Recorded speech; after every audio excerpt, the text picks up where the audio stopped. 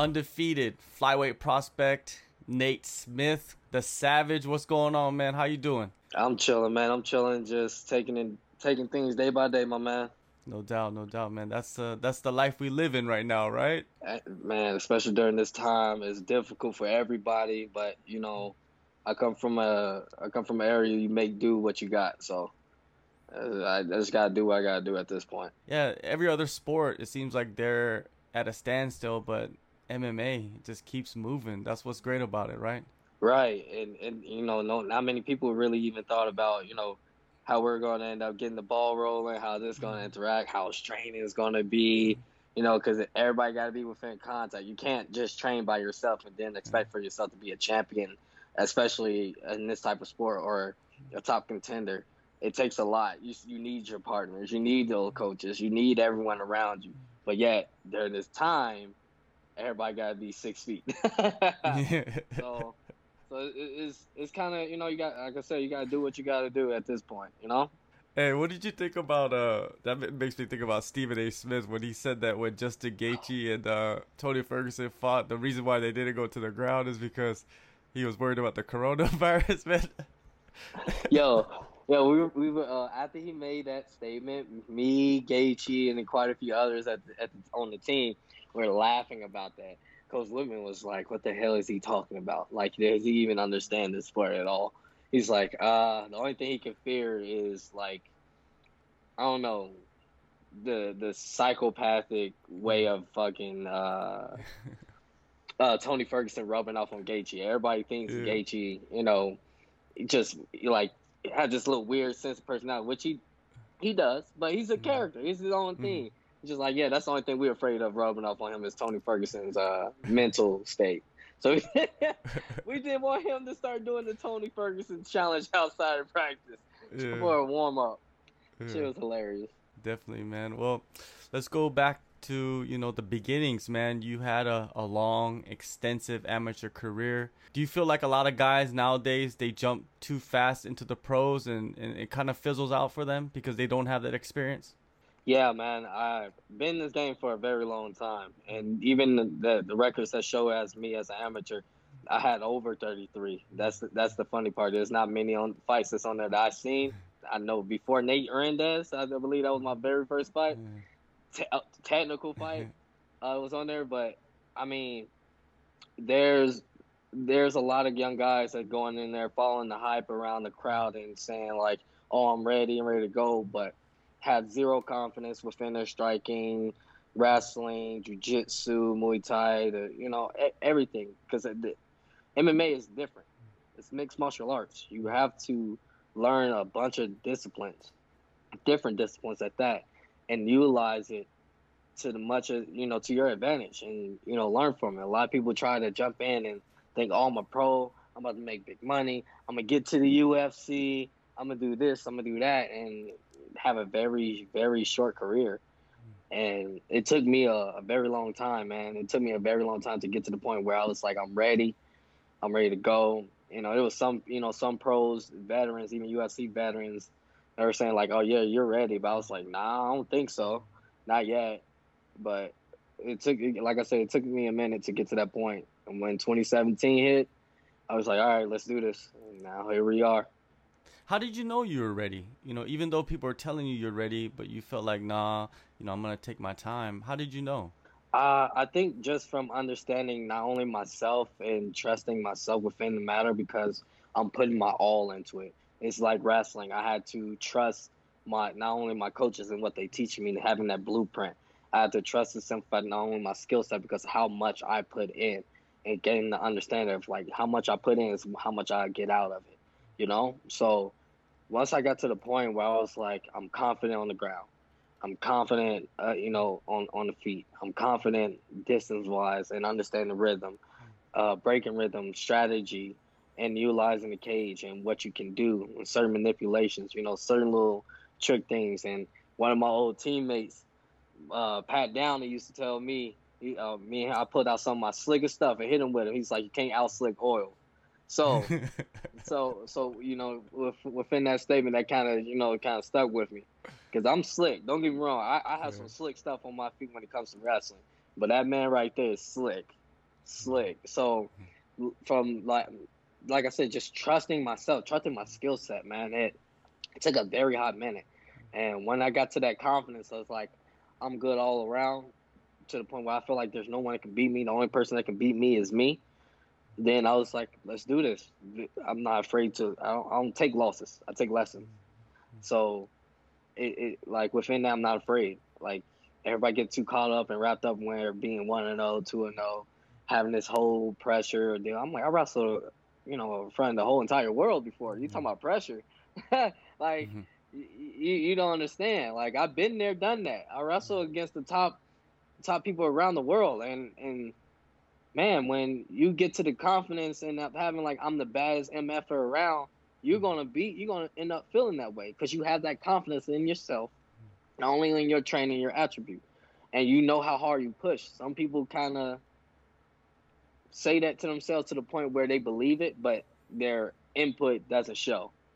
You see what I mean? Yeah. And I don't really talk that much. When I talk, you better listen. If you don't, then that's your own downfall. Who have been, the key figures in your fight life that have developed you to this level right now that you're at? Oh man, there's so many people, from coaches to athletes, like even my college coaches, Luke Moffett, and Mark Rao, Troy Bennett. Then alongside with my teammates like Pat Downey, Richie Lewis, shout out to my boys, and the rest of the Iowa Central wrestling team. Then alongside with like Anthony Smith that played a huge part, huge part. Houston Alexander, Danny Molina, Scott Morton, they played a huge part. And then alongside also with my coaches that I have now, even my uncle Carrington Banks, they played a huge significant part in my life and helped me get to the point where I am today. Because I pick people minds. I love picking people that older than me that's been in the sport, for so long, even as professional, not even speaking upon the UFC, just understanding what I could do and the things they didn't have versus what I have now. And a lot of people don't take advantage of that. They don't sit back and be quiet. They just want to talk. You can learn a lot by being quiet. The most quiet person is the most dangerous person because they listen and hear everything. They pay attention to everything. Why not be that person? Yeah. Why not? So I just sat back, training. Even though a bunch of these guys are out of my weight classes, I just didn't care because that was just the wrestling mentality of me. So I just kind of took on those challenges, took on the difficulty, and persevered through it all, and continue to push forward. And just consistently being relentless. Yeah, I think a lot of people from the outside, they'll just look at your record before you go on the contender series and say, "Oh, this guy, he's 6-0. He just won every fight, Mm. so he's never been through adversity." But what are some of the major changes do you think you've have made throughout the years that have paid dividends for you? With adversity in mind. Oh man, this is a mental thing. Because with my mentality, I refuse to be broken, and that's kind of there's certain things that you can teach and you can't teach heart. And that's another thing that I had that since I was a little boy. Um, Man, it took like over the years, it took from a lot of trial and error. It took a lot of beatings in the gym and giving out beatings in the gym, and still being not satisfied because I feel like there's so much more. It's kind of that natural sense where not to go do something, or something told you, your gut instinct or whatever you may call it, told you not to do it, and then boom, a result come out of it which was negative, and you didn't do it, so you're not a part of that negative outcome. You know what I mean? So it's kind of, I don't know, it's a natural sense. Some just told me like, hey, we got more room to grow. We got more involvement. And in each fight, I involve, and I continue to show that I involve. I'm never the same person. I'm never going out there doing the same thing. I try to figure out a formula to beat myself. That's the funny thing, and I don't think many people, they don't have answers for me. I don't think they have answers to beat me. Again, like the only person that can beat me is me. So I kind of figure out ways how to beat myself, and then capitalize on it by working on it in the gym and fixing it. You could come out there with a game plan thinking, oh, he's gonna do this or do this. And little do you know, I've been working on it for over 6 or 7 months and been utilizing it, then got beyond that point of you thinking you expose me or then you can break my rhythm and break my timing or defeat me in that order. Where I'm already playing like 10, 12 steps ahead. I play chess, not checkers, so a lot of people don't get that. And I love playing chess. People don't get that. People don't get that about me. So over the years, I made a ton of adjustments, and it took a lot, man. It took a lot. JP Buys, he's the man in your way to a UFC contract. What are your thoughts on him and his style of fighting? Mediocre. I don't see nothing special, nothing I haven't already seen. Another wrestler, Greco wrestler like myself, who honestly just want to either strike or keep or no turn into a wrestling match. Granted, I like to wrestle, but I don't like to wrestle, so I really don't want to utilize my energy. But if I do, I'm gonna make you pay for it. Um, I will whisper in your ear all day. I can do this all day. Take you down with ease, and we can do this all day. But this ain't a wrestling match. This is a fight. So I really honestly feel like he has no answer for me. He's just gonna come out there, try to turn this technical fight into a brawl, bring me to a brawl, and try to bring me to his world. That's not gonna happen.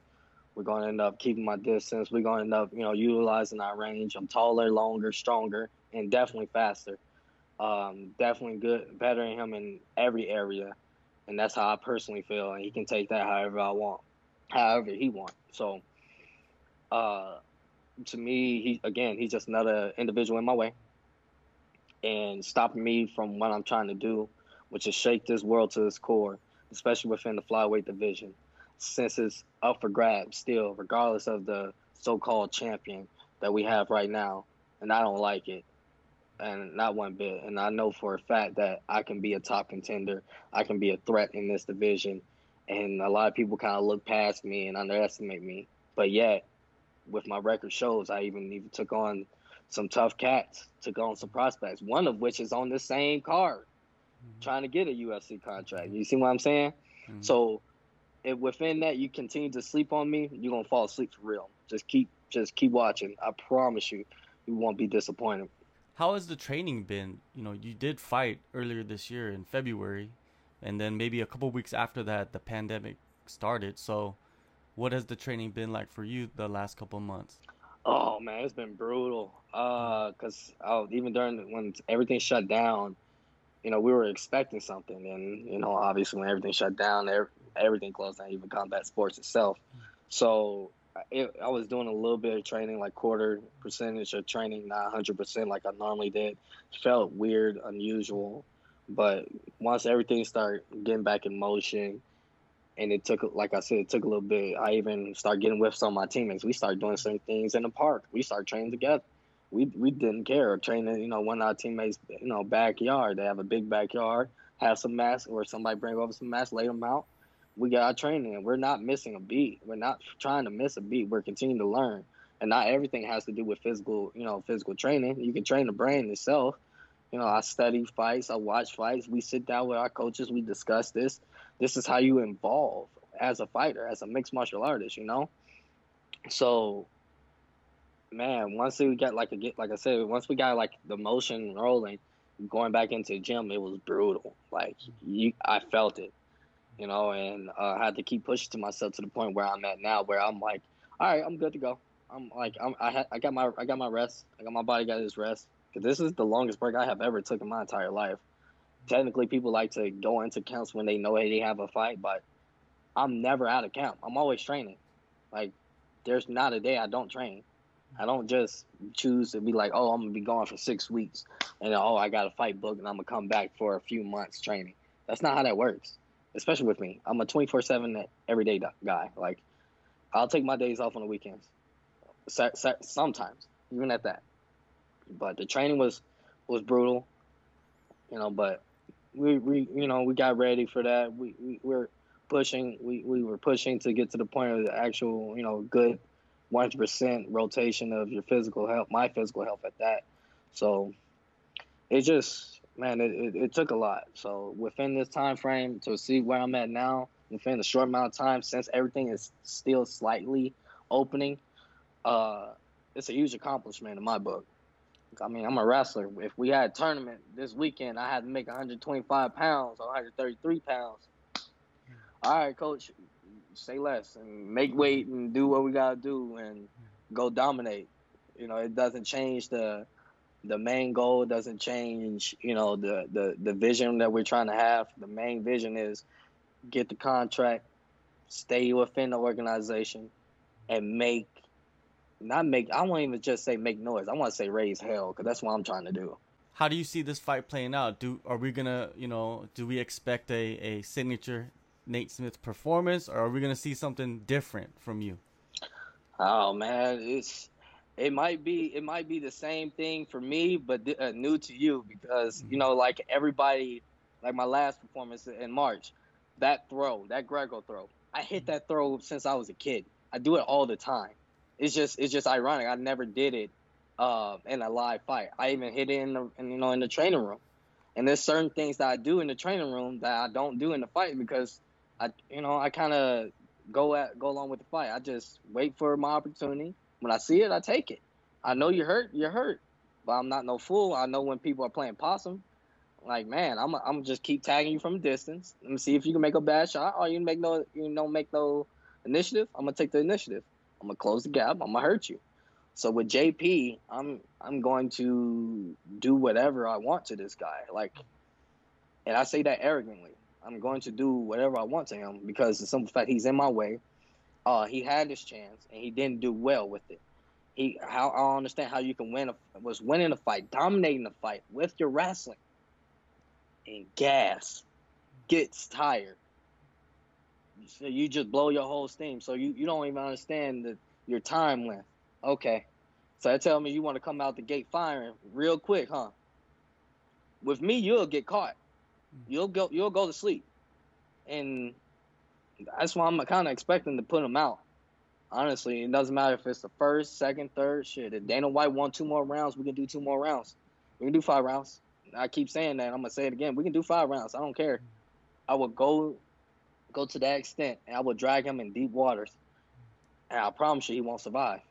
All right. Well, there's all different types of competitors in the sport. There's usually two categories that individuals put themselves in.